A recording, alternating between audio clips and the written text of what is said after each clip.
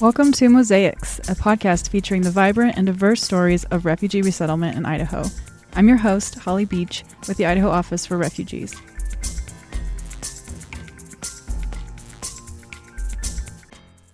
I'm really excited to be here today with Mungo. He's a local artist who came to Idaho 5 years ago to attend the College of Idaho, and originally from Malawi, the warm heart of Africa. And we're so happy he's still here in Idaho making art, painting, dance, music, teaching workshops. I keep running into you around town at galleries or festivals. You're just all over the place. So I was really excited when you agreed to come on Mosaics and share about what you're doing and share about your perspectives and what the art scene has been like for you here and what your projects are like. I also want to note that Mungo, last year you founded Mungo Arts. And through that, you help people connect with their bodies and feel confident in their movements, even if they're a beginning dancer or a seasoned dancer. So you do workshops with that, which is so cool. So Mungo, welcome to Mosaics. Thank you so much for having me. Yeah, we have met in a few things because we have similar interests and you're supporting the arts in a lot of ways, which is really cool. So yeah, I'm really glad that I got to come and talk with you a little bit today. Yeah, well, thank you so much. Well, let's just start. Let people get to know you a little bit. Tell us about yourself and when you were a kid, what your exposure to the arts was like. Is that kind of where it started for you? Yeah, so I was born and raised in Malawi. I spent all of my life there. And I had grew up in church, as a lot of people do in my region of the world. And so that was where most of my exposure to music and the arts was, through church. Because I was in church choir and then a little quartet and then a little something. So something musical was happening at church all the time. And so that was my first outlet. And then my dad loves jazz. And so he would always play jazz. And he just loves music in general. And he had the greatest sound system. Like he had this huge subwoofer in his Benz. Wow. Whose plate was 7777 because he just he just had that car and he just had that vibe. That's so cool. Anyway, so that was the car where I listened to music the most. Would do road trips all the time and just listen to music. And so music was always around me. And my older sister also loved music so much she became a professor, a lecturer in music at the University of Malawi. Wow. So it just was all around me, and it was sort of inevitable for me I had to hop in. Yeah. So that's where a lot of the inspiration came from, and a lot of the how-to came from a lot of my sister and her friends, and a lot of inspiration all around. I have a cousin who I lived with for a few years who recorded one of the biggest songs of the year in Malawi while we were living together. Oh, wow. And he said to me, this is going to be one of the biggest songs this year. And he had this whole plan and he made it happen. And seeing that inspiration and living around it, it was really it was great. It was very inspirational. That is really cool to be around all that. I totally relate to the church music and then whatever your parents have on. For me, it was the 70s Saturday night that we always had blasting in my house, and right. whatever, all the harmonies at church that you try to pick up on. So yeah, that's so cool. And growing up, were these songs was English a big part of your life growing up, or was it a different language that you primarily were speaking and singing in? It was a little bit of both. So Malawi is a British colony, and so English is one of our official languages. So we have English and Chichewa as the two official languages, and Chichewa is the native official tongue. And then there's a lot of other languages, right, that aren't official. And so I grew up speaking both because I would speak English mostly at school and also with my parents a lot. And then Chichewa was everywhere else, right? At home with everybody else, my cousins and my aunts and my uncles and my grandparents. So I sort of grew up speaking a little bit of both, very uniformly both. So I grew up well-versed, I think, in both languages. I think that'd be really cool to be able to enjoy music in two different languages because culturally it must be so different for you. What do you tend to notice? What do you pull from different music in the different languages that you... Yeah, so it's actually very interesting because more than just the two languages that I speak in, I was introduced to a lot of music from everywhere else as well. So South Africa is really close to us, and it's a cultural hub of the South. So much culture comes from South Africa for the global the African South, the southern region. And so I listened to a lot of music in Zulu, in Xhosa, all the time. And so it was all these songs that I don't understand, but enjoyed so much. There's a lot of, I still do it till today, like sing some of the lyrics with so much passion, and I don't know what they're saying. And so I guess I learned the universality of music really young, because apart from that, we listened to a lot of music from Zimbabwe growing up. Oliver Mtukudzi is one of the biggest Zimbabwean artists, and growing up I listened to a lot of him. So a lot of South African music, a lot of Zimbabwean music. So just around that region, I listened to a lot of music from all over. And so the internationality, right, of music was huge from the start. Like, I didn't understand what they were saying, but they had the beautiful melodies and the beautiful harmonies and the beautiful music, you know, the beautiful instrumentation and all that stuff. And so I always loved being able to tap into all of these different pockets of the way that people do things. And then the style of music is also really different, right? Apart from the language, there's that layer of like the little guitar elements that this Zimbabwean like subgenre of music will bring. So it was a lot of different types of music, a lot of different types of music information from a young age. Wow, how cool that you got to be surrounded by all that rich culture and like diversity. Speaking of, then you found yourself in Idaho, so that's kind of a transition. No. How did you find yourself in Idaho? What was the draw there? So I did school in Malawi for all of my life, and then finished high school, and then applied to this program. I went to United World College, which is, they have 18 schools all around the world. One in all over, so 18. And they have a lot of international kids. So it's a huge scholarship-based organization. And so every few years, they give out a few scholarships to different students from different places. And so there's a huge selection process that goes into it. And then you get a scholarship to go somewhere and study for the last 2 years. It's like a high school diploma. And so I applied to that after my college experience, my high school experience in Malawi. I applied to that and I got in, and they sent me to Armenia. And so I went to Armenia for 2 years, and that was an incredible time in an international community in Armenia, like, you know, so it was really great and really different. And so after that, they have connections to schools all over here in the US, where especially little liberal arts colleges, because they have similar values. And so they have a scholarship program there too, where a lot of the kids that funneled through UWC get the opportunity to come here and study. And so that's how I ended up here. My best friend was studying here, and I tried to study architecture in Spain for a few months, and that didn't work out. So I dropped out, went back to Malawi, and just like hung out for the next few months. And as I was doing that, I was looking for colleges. And so Matilda, my best friend, said, come to Idaho. I'm here, and it will be nice if we're together. And one of the things that I was missing in Spain was a sense of community that was strong enough, because I was meeting everybody for the first time, and I just didn't feel that connected to everyone. And so it was great to think of coming here and being really close to Matilda. And so that was one of the things that had me go, okay, let's do it. And then they gave me a full ride. So wow, that's awesome. Yeah. So it's the College of Idaho out in Caldwell, and I know they have a very strong international student presence. So what was it like to be a part of that?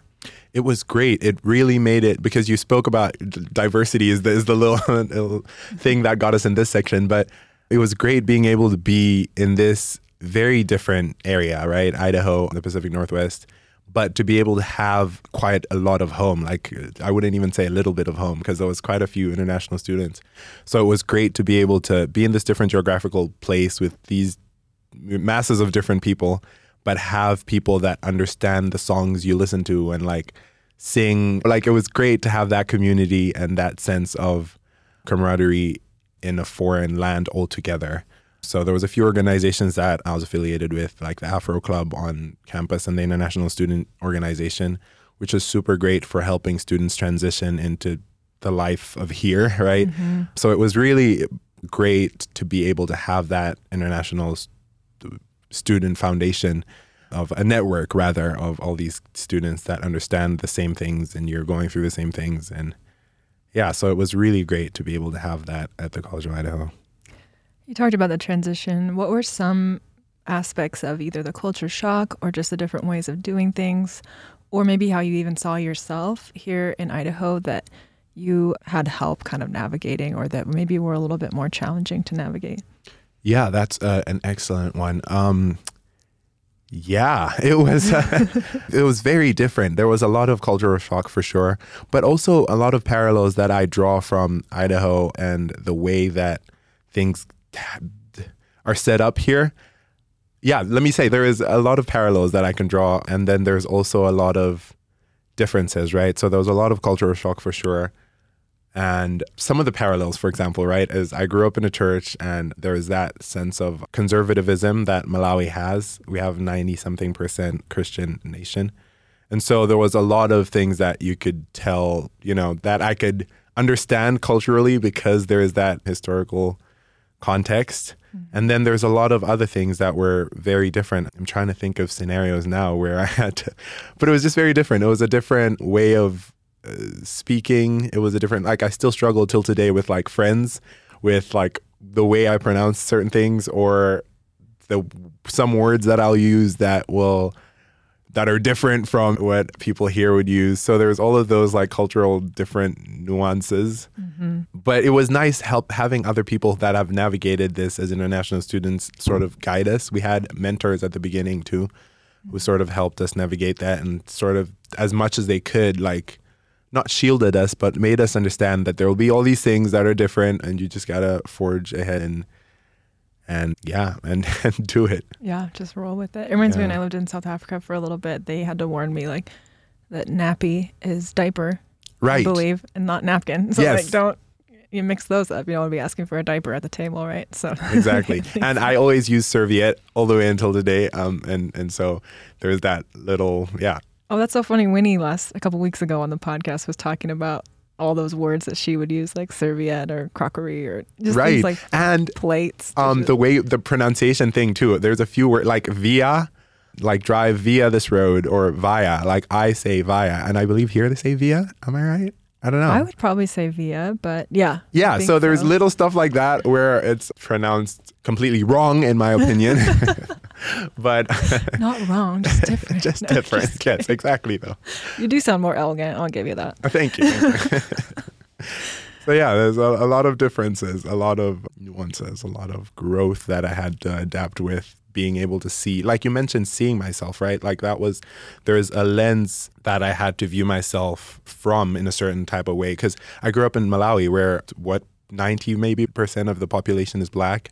Mm-hmm. And so there was no huge sense of I'm different. I was different in a lot of other ways, but that wasn't a thing that was actively in my head. Mm-hmm.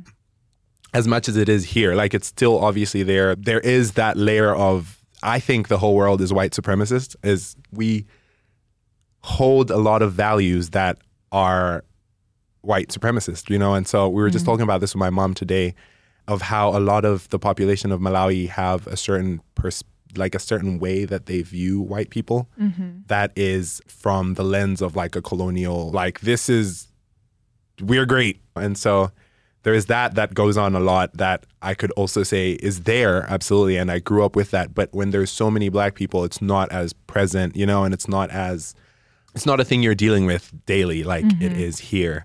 And with that, there was just a lot of the way that I was perceived having to be at the forefront of my mind. When I go to places and spaces and things, and I'm Black, and a lot of people haven't experienced Black people out here. And so it was just constantly thinking about, okay, what is it that I'm being perceived as now? And then especially when 2020 happened, there was just so much more conversation of there was a lot of people that said so there's stereotypes, right, that people have about culture groups. And so there's a lot of those stereotypes that suddenly are placed on me as a Black person in America, even though I'm not Black American, right? And a lot of them are stereotypes that people have about Black Americans that then suddenly are dawned on me. And then there's also the stereotypes about just Black people in general. So there's just a lot of things that I had to maneuver while moving around a lot of predominantly white spaces. So it's a lot of mental work. To just constantly think, okay, how am I being perceived? Am I affirming stereotypes? Am I breaking stereotypes? Should I have to be doing this all the time? Why am I, it's just a lot of thinking and a lot of mental work. It's a lot of pressure. Yeah, to be going into spaces and having to represent your people in a way, right? It's definitely a lot of pressure. Can you share a little bit about any stereotypes that, specifically kind of what you noticed? Yeah, well, there's a lot of them, but I would say one is Black people are loud and disruptive. It's a thing I've heard from, so I have a lot of white friends, right? And a lot of them understand all these things, which I love. Like, I love that I'm surrounded by people that know how to maneuver these differences, right? Because that's all they are, they're differences. And so I have had at least two that have come to tell me, like, post conversations with their white family or something. And one of them was that, like, the Black folk are loud and something, you know, like, and disruptive. And there's that, yeah, sort of how expressive can you be, because are you affirming that, right? Like, that's a huge one. And yeah, I'm trying to think of what other ones there are. It's tough because if you're thinking about how you're acting, you're not able to find your natural flow. Right. And belonging if you have to be present or conscious about how you're showing up. Right. It kind of blocks that. Yeah. And we talk about it in art too a little bit. And I have a lot of my art sort of centered not around the gaze, but around the representation of Africa and Africanness.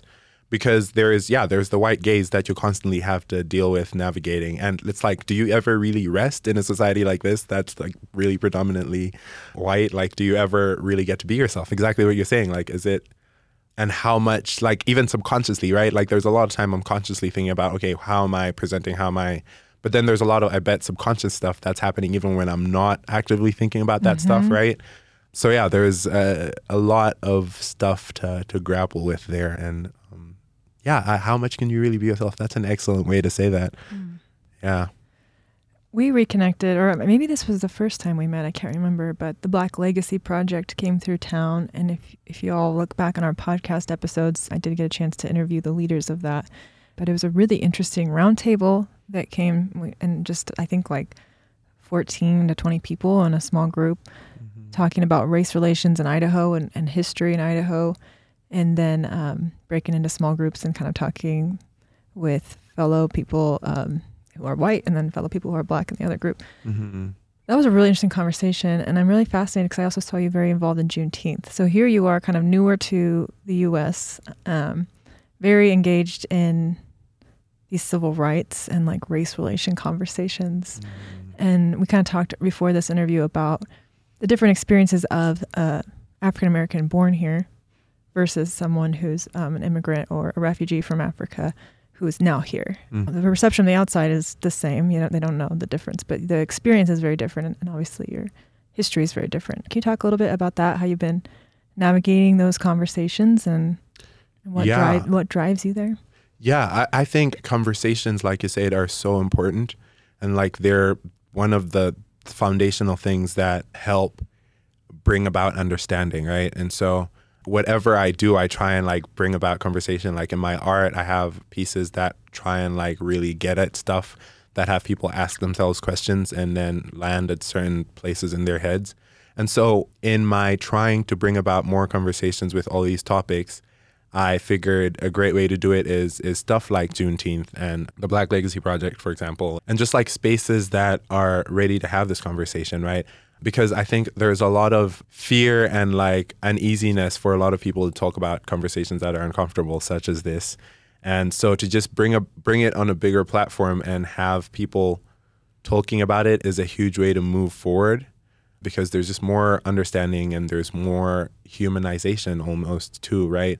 Because that was one of the missions, for example, of the UWC that I was talking about, the school, is if you get all these people that are from all these different places see each other and understand each other and really humanize each other, then there is less tension and conflict, just because there's an understanding of all these different groups are not that different, right? There's less us and them. There's more, we are all more equal than we are different. And we all have dreams and aspirations and all these things. And so just like to be able to bring that conversation to the forefront, to bring that conversation to life, is why I joined a lot of the things that I did. Because in whatever I do, I want to be able to have people, even if they don't actively conversate with someone about it, I want them to be able to stop and think about like all of those things that other people are dealing with, or all of those things that they're never asking, the questions they're never asking themselves, or, you know, so there's just a lot of, I love conversation. I want people to talk about things, because I think that's also how you get rid of a lot of things, right? Like there's a lot of stereotypes and stuff that like could never be countered, could never be understood if there's never a conversation about all of that stuff. So yeah, I just love conversation, and joining all these things have been great for bringing about conversation about a lot of these topics and just having people talk. When you say these topics, are you talking specifically about race relations, racial stereotypes, or can you be a little more specific about what questions you want people to be asking and what things we should be talking about? Yeah, I believe in this. There's this concept called intersectionality that I believe you're familiar with.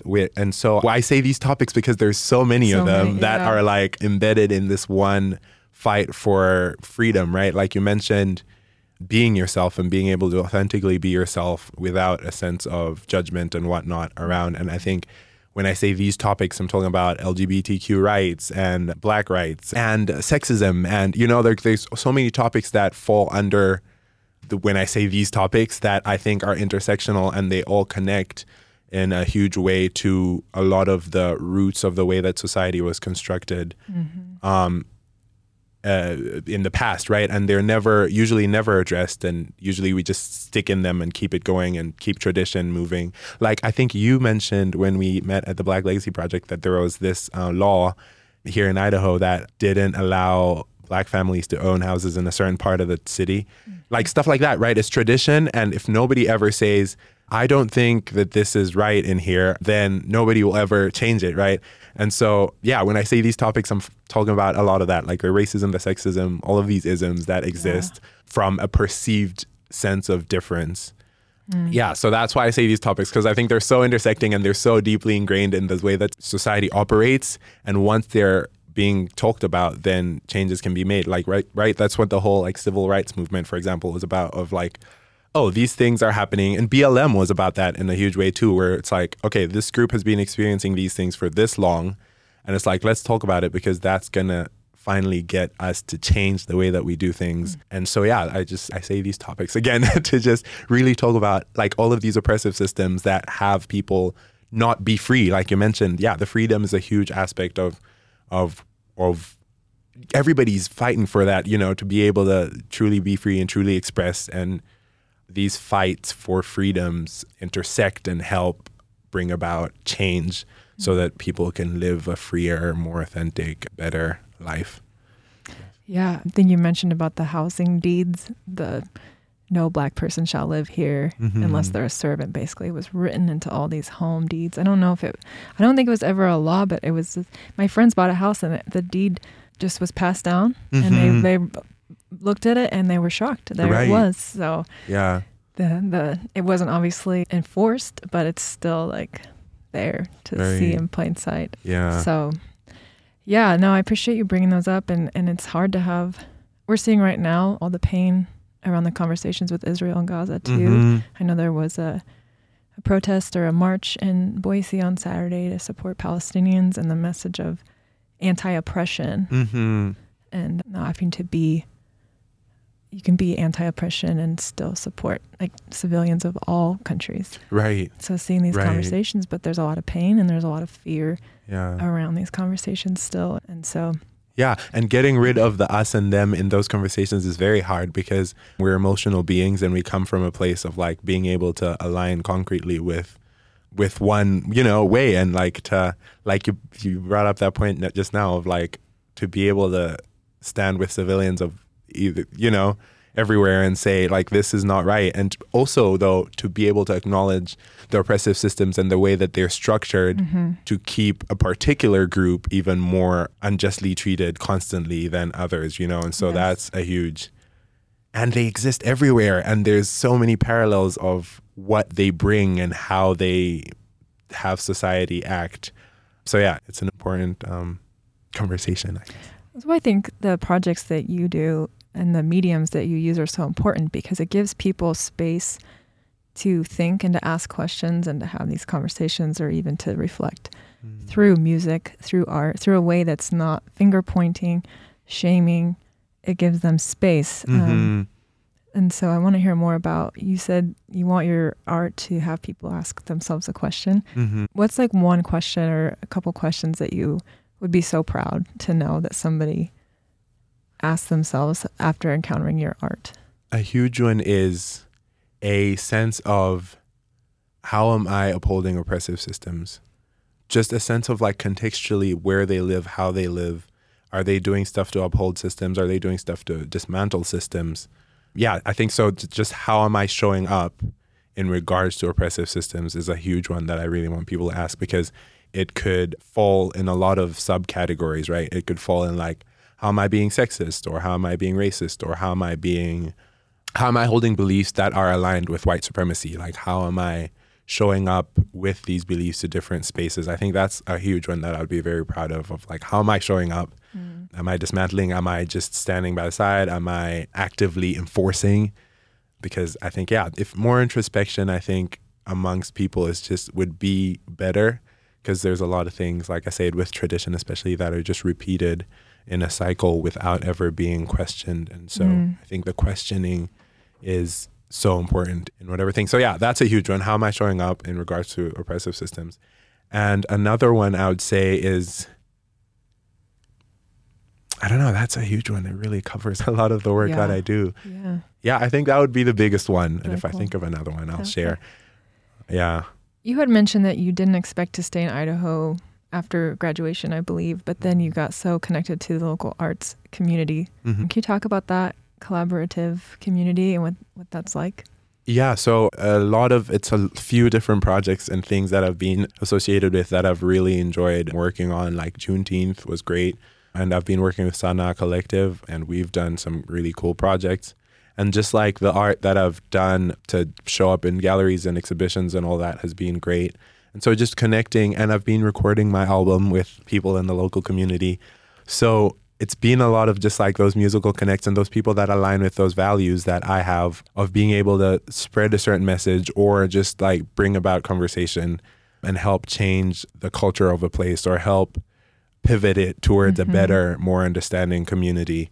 And so just showing up to a lot of those spaces. And it's hard work too, because like I mentioned, it's a community that sometimes is not always ready for certain things. And so to show up is really important.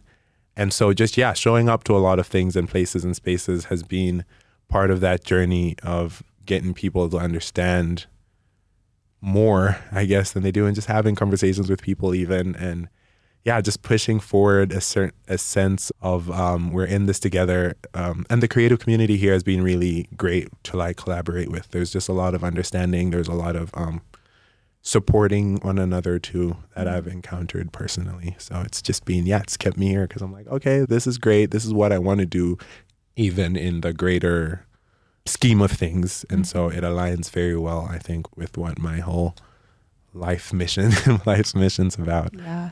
It's really cool that you've been able to find that and build that here. Yeah. In such a beautiful way.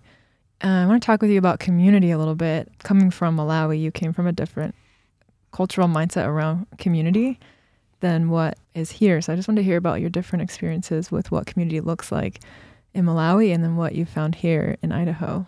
Right. So America as a whole, I believe, is very individualistic.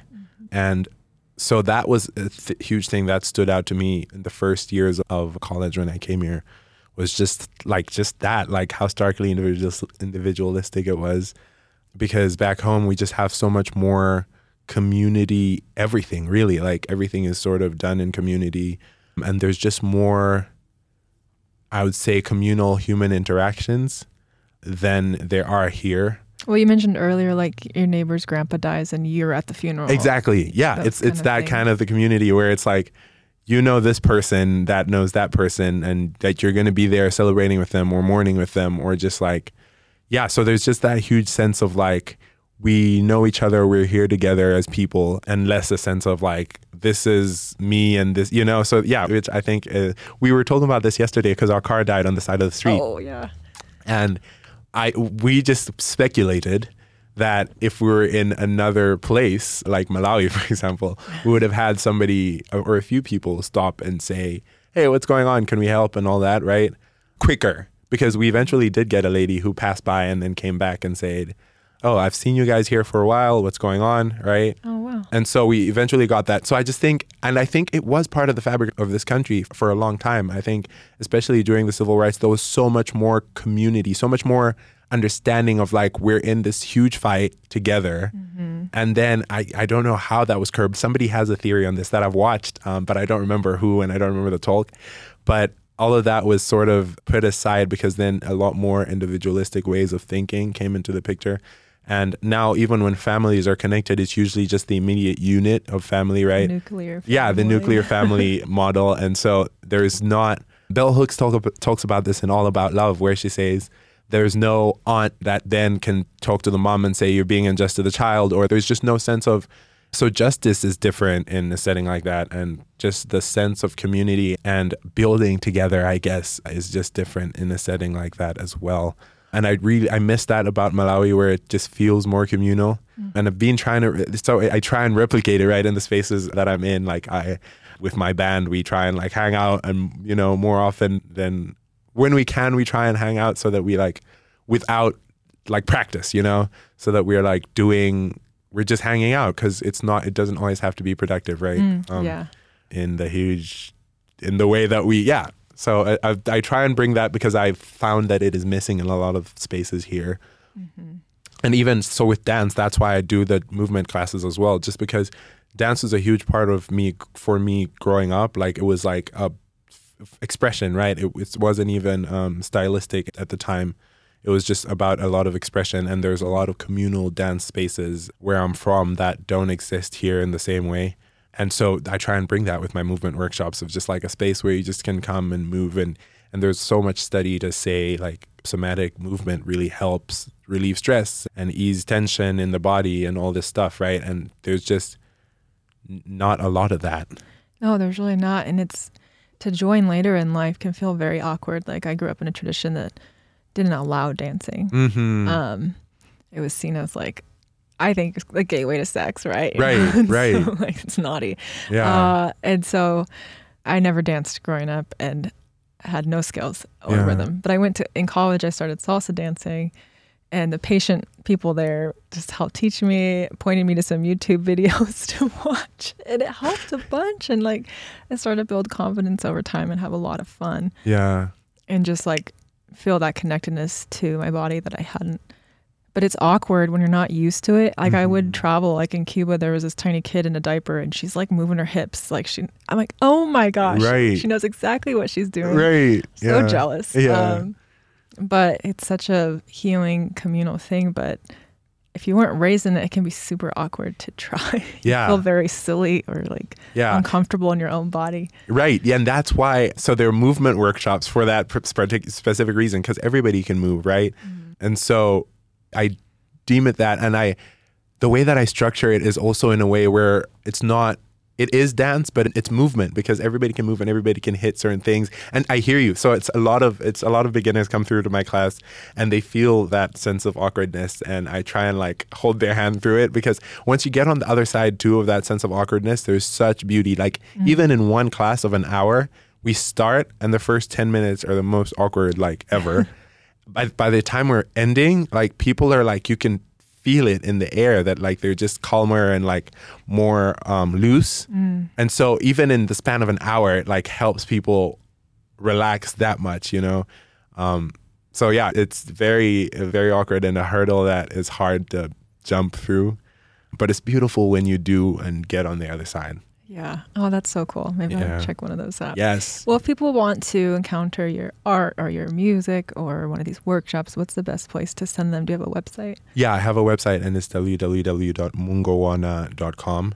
And I post the next band gig there or the next dance workshop there, just whatever is coming up on the calendar is all posted on there. So yeah, people can check that out. I'll be sure to put that in the show notes. And then you're pretty active on Instagram too. Is that another way? Yes, Instagram's a huge way to, I think that's my most active website. Yeah. So yeah, my Instagram is also Mungowana, and people can find stuff there.